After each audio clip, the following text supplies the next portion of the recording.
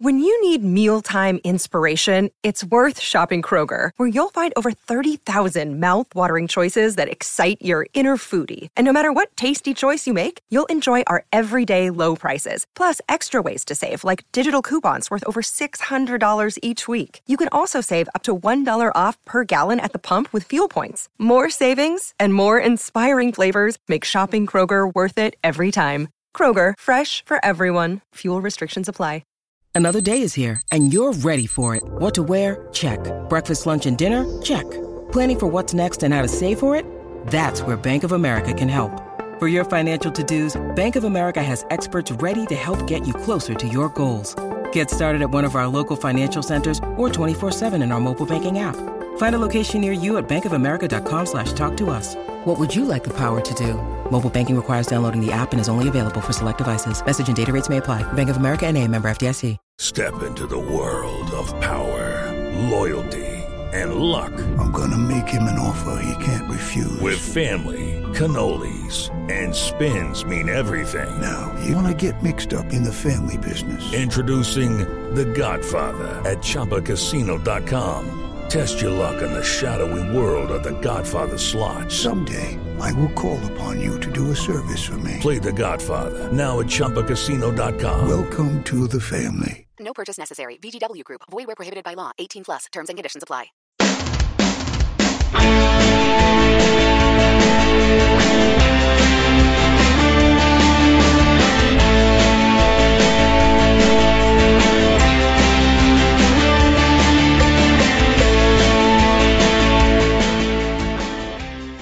Hello everyone, it's David here with Heart and Hand Extra. This week we are here to preview the Kilmarnock match on Saturday. Now you're right, this is usually Cammie's job, but after engineering a coup and taking over Extra, he buggered off on holiday to celebrate his wife's 30th birthday. So Muggins here got lumped with it, and I thought, well, in that case, I'll pull out someone who knows what he's talking about. From our preview show over on Patreon, I've invited Kev Armstrong. Hello, Kev. Good afternoon, David. Always a pleasure to be on the Extra show. Well, most of us think so, maybe not Cammy, because he's chucked it already. Yeah, we joke. He's back next week, folks, if you're getting used to his dulcet tones. But I'm here as a substitute. And we're here, of course, Kev, to look ahead to Saturday, and can't wait for a game, because if ever we needed one, it was after last Sunday and the reaction that followed. Before we get into looking ahead to Saturday, the reaction has been long and loud. Could really have done with a Wednesday game this week, but it wasn't to be, to try and shake those cobwebs off a little bit. What was your take on it? Because, we discussed it on Monday, and a few days later, it's still going on in place. My view then and now remains that it wasn't so much a reaction to Sunday as a reaction to a performance that we've seen far too often. Indeed, you described it wonderfully on the flagship this week and summed up my feelings. It was, had we went there and drew 2-2 and it'd been an all-out war and we'd somehow managed to claw back a point from the jaws of defeat, then you might have been okay with it. But it's the fact that it's the same performance that we've seen so many times from this Rangers team. They divert into the side-to-side passing, and I'm pretty sure if you'd asked Livingston, what do you want Rangers to do when you play them, it would have been pass the ball about the back, and then when they do get forward, ping balls into the box where we've got 4, 5, 6 players in there against Alfredo Morelos, and we'll easily head it away. And again, you summed it up perfectly on Monday when you done the flagship, but the only chances we had was a free kick from Borna late on in the game, and then one from Ryan Kent that's been fashioned in injury time pretty much, and that's not good enough for Rangers. Now, if you want to be positive, you could say yes, but we're top of the league and we've not conceded a goal, but this is Rangers, that's not good enough. We demand victories, and a lot of the time Livingston were pretty much kicking the ball the way they were facing, so it's not as if we needed the 4 men back there, but it's done. You're right, a Wednesday game would have been ideal to get it out of the way and maybe talk about a victory or something else, but it just seems to have left a bad taste in the mouth since last Sunday. Does the manager take anything out of that game for Saturday, or does the fact that, well, that's an away game It is different. I mean, it's especially different this season. Is that? I'm not asking if that's the right mentality, incidentally. I'm just asking if you think that is the mentality of saying, right, but at home we've had 2-3-0 victories. I'm not going to change what we do there, even though it's likely we're going to face a similar style of opposition. Oh, it's $1 million question, isn't it? Because it's been these games over and over that have tripped us up the last couple of seasons. We've went to the bigger grounds and we've won. We've played well. But when we come up against these wee teams, and again, you highlighted it last week, get the plastic pitch and stuff, but Borna said himself, it's not an excuse. The manager, I think he has to change his thinking a wee bit. He has to be more, even if he wants to start out with the whole two sitting midfielders, he has to learn quickly that this is the way they're playing, this is the way they're sitting in. They've got no intent of coming forward. So we've seen managers like Advocat, you've done Advocat years on the Patreon site, and you talked about how he would make early substitutions and change things across the city. For all we don't like comparing to them, Lennon has adapted his formation mid-game, sometimes multiple times, and it has worked for them, even going 3 at the back and 2 up front. And again, we come back to the manager's use of substitutions, where one of his first changes at the weekend was bringing Brandon Barker on, and Barker has done okay in the pre-season games, but he's not the type of guy that you want to bring on when you're facing a 6-man defence, because he's got no space to operate. His key strengths are running at people with the ball into space and getting balls in the box. There was no space to do that at the weekend. So I think more people were wanting more attackers on, i.e. Itten or Roof, and going with 2 up front.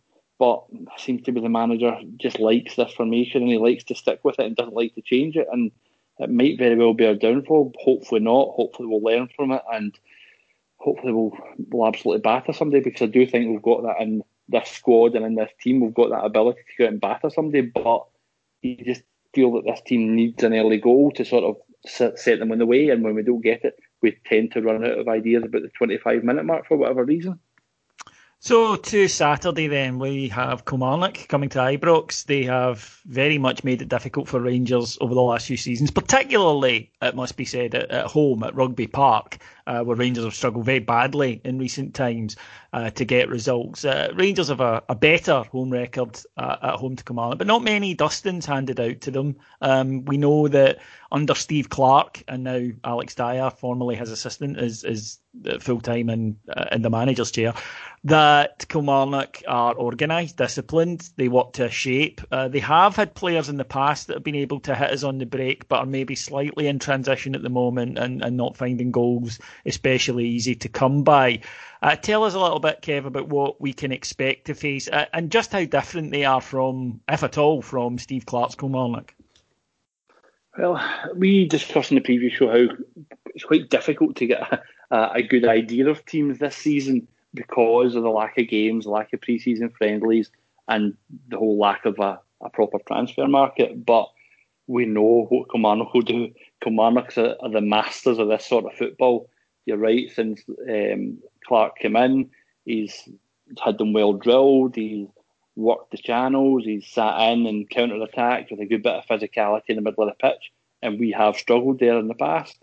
Now, when they come to Ibrox, they've been a wee bit more easy for us to handle, but still it's that time wasting from like the very first minute, the taking forever for goal kicks, throw-ins. And I've watched the second half of them versus Celtic a couple of weeks ago, and they were pretty much the same. I think that's the best they've played this season.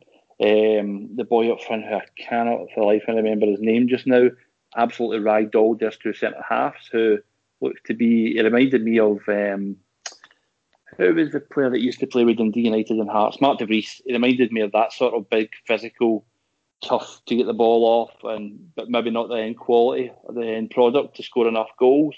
But we've seen with Lyndon Dykes' move this week that that's what happens in this league, and these sort of players excel.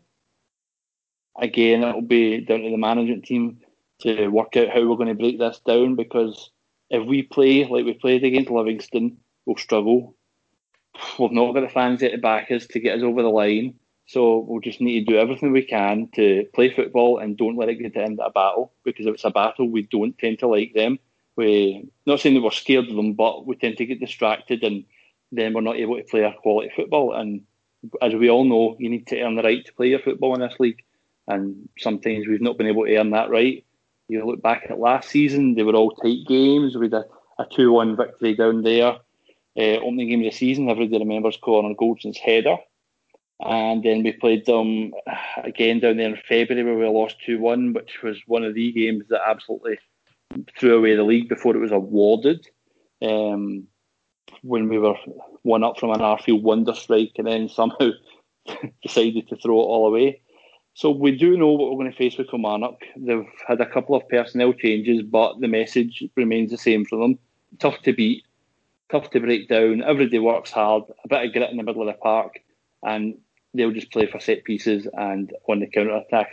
I would guess that they'll offer more of an attack through the likes of Chris Burke than, say, Livingston did at the weekend. They will build up play and they will try to make the most of their attacks because they've not the best start to the season, but again, it's just down to we know this Kilmarnock side. They still got Dicker and Power in the midfield, and we know what they'll provide. Is it easier? I mean, Kilmarnock's standout result this season obviously was their 1-1 draw with Celtic. Is it easier for a side like Kilmarnock, where expectation has maybe been raised slightly over the last few seasons, because they have been achieving easy top 6 finishes? Is it easier for a side like that to play us and? Okay, they might lose, but there's no expectation on them particularly, and there's really no pressure on them to try and create, which is clearly the thing they struggle the most, that they know that they can just sit in and try and doggedly defend and pinch something. Is it, ironically, maybe a slightly easier game for them in terms of expectation from their own fans? 100%, because it's the easiest thing in the world now. Well, not the easiest, that's maybe an exaggeration, but one of the easier things in football is to set up a team well. Again, we've spoken on the site many, many times how back in the 90s you would go and play a lower league side and you'd pitch up and you'd win the game without too much effort. But now you see even the lower league sides are well organised, they work in set pieces and they make themselves hard to beat. Now, I'd go down as far as saying Kilmarnock are the best at this in Scottish football over the past couple of years. They excel at being hard to beat, but they've always had maybe a couple of goals along the way with players like Brophy or Boyd the last couple of years, who obviously is now away. But they've not got the expectation. When the Kilmarnock manager's looking at the fixtures, he's not circling Rangers and going, oh, that's a point there, or that's 3 points. He's probably writing it off, saying anything we get's a bonus. And unfortunately for us, the last couple of seasons have had a good few bonuses because we've not found a way to break them down and we've lost silly goals to them. But again, we're Rangers, we don't look for the excuses. It's all about what we do, and we've not been good enough to win these games the last couple of years. Yeah, that's been the drawback. In terms of the match then itself, are you expecting to see many changes to the side?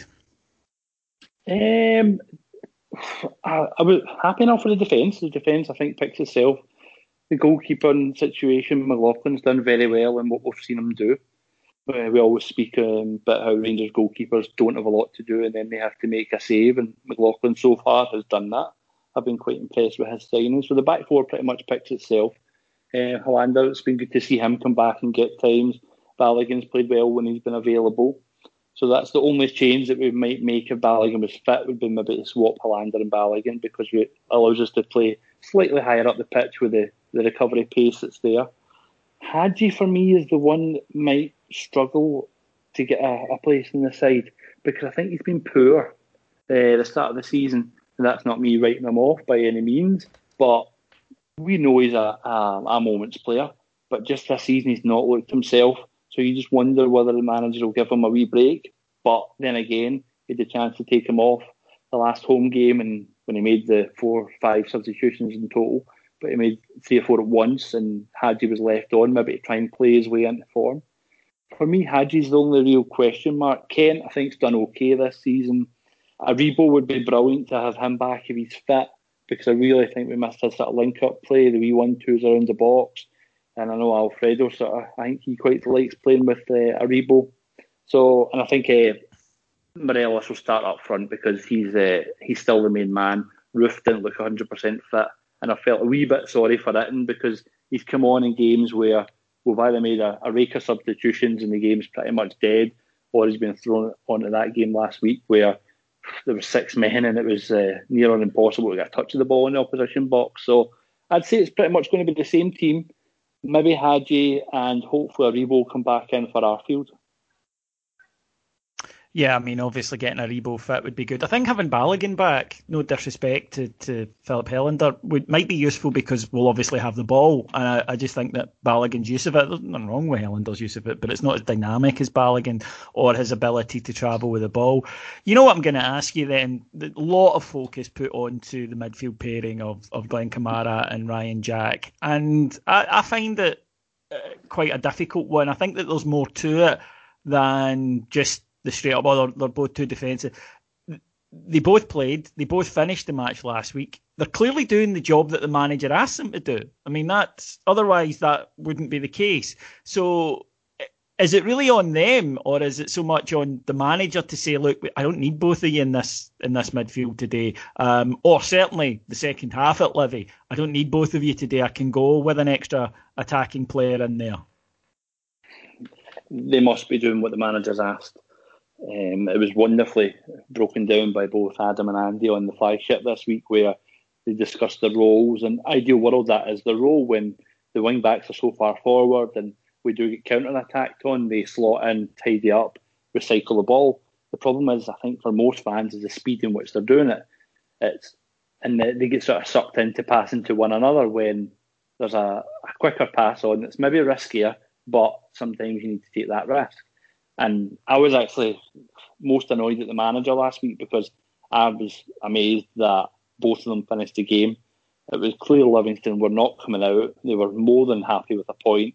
And yet we were sitting with two defensive midfielders still on the pitch for 90 minutes. I would have taken one of them off and put a striker on earlier. So for me, it's on the manager. The players are clearly instructed to do this. I would like to see them do it quicker, but I think it's just the way that the manager wants them to play. But there was a couple of instances in the St John's game, I think it was, where they broke up an attack and they had a couple of 1-2s round about our own box. They did it really quickly. It was pass and move, and then we sprung into a counter-attack, which was wonderful. But we're just not seeing enough of that. And when we slow it down and let these teams get back into their defensive areas and their defensive structure, that's when we really find it hard. And for me, it all starts with Jack and Kamara. If we're playing bigger teams like Hibs or even Motherwell away or going across the city, then fine, fair enough. We'll definitely need those two players in there. But when we're playing the sort of smaller teams, we don't need two defensive midfielders, certainly not for a full game.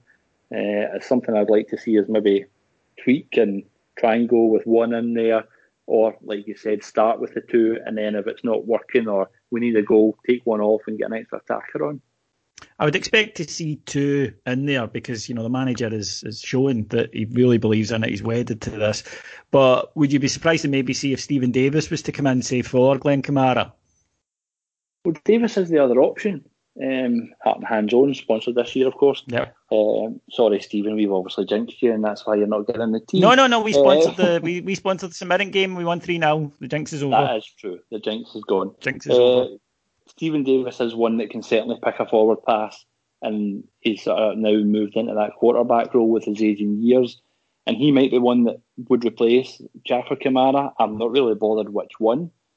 I think Glenn Kamara's probably had the weaker start to the season, if we're all being honest. I think he had glimpses of it, but that seems to be Glenn Kamara all over, where you get glimpses and then he goes from... I think Jack is the more productive of the two, to be honest. For me, it wouldn't, as you say, certain matches I'd have Glenn Kamara in, but for a game that we're dominating the ball, if it was him or Ryan Jack, it would be Jack for me. Yeah, Jack is certainly the manager's favourite. I think he spoke about it quite a lot. He loves Ryan Jack, so it would definitely be an option to bring Davis in. We know Davis struggled to sort of get up to speed when he joined on loan last year, and then really got a run of games under his belt and started producing more of the Stephen Davis form we've come to know and love over the years. So might be an option to put Davis in there just to move that ball a wee bit quicker, because as natural footballers go, Davis is probably the best that we've got in that position for sheer just footballing ability. For all Jack and Kamara are good players, I think with the ball at his feet, Davis is the man to certainly move the ball quicker and from side to side, and he's got a wonderful range of passing on him. Okay then, Kev, big question, waited till the end. Who's going to win the match and what will the score be? I think we need to definitely get a victory here. There's no excuses. I think it might be tight, and I'm going to go for 2-1. That seemed to be the score last season when the teams met, so I'll go to 2-1 Rangers.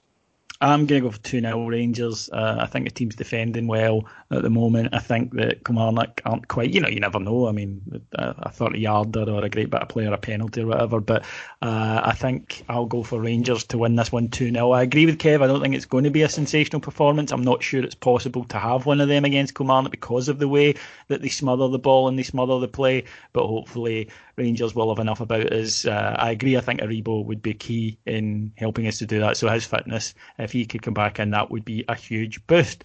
Right, folks, for full coverage of that match on Saturday, you know what to do. Go to our Patreon site. That's patreon.com/heart and hand. And from just $1.99 per month, you'll get the best coverage of Rangers matches. You get a pre-match build-up, you get a half-time report, you get a post-match build-up, you get a full pod breaking down it afterwards, and you get our chief executive pod where the listeners share their thoughts on the result. Kev mentioned the preview show he does. That's a lot more in depth, a lot deeper than what we can do on Extra. Usually kind of comes in about the same time as the game lasts, so that shows you the level of detail in it. So head over there to sign up today. Thank you very much to Kev for joining me. Thank you, mate. It's always a pleasure. And like David said, the preview pod goes a wee bit further in depth, and people have described it this week as a perfect pod to be standing or sitting, drinking a pint with just before the game. So thank you for the invitation. And thank you to our executive producers in London, Mike Lee and Paul Myers. We'll be back on Monday with full coverage of the match itself. So until then, have a great weekend, and let's hope we're cheering Rangers on to 3 points. Till then, take care. Bye-bye.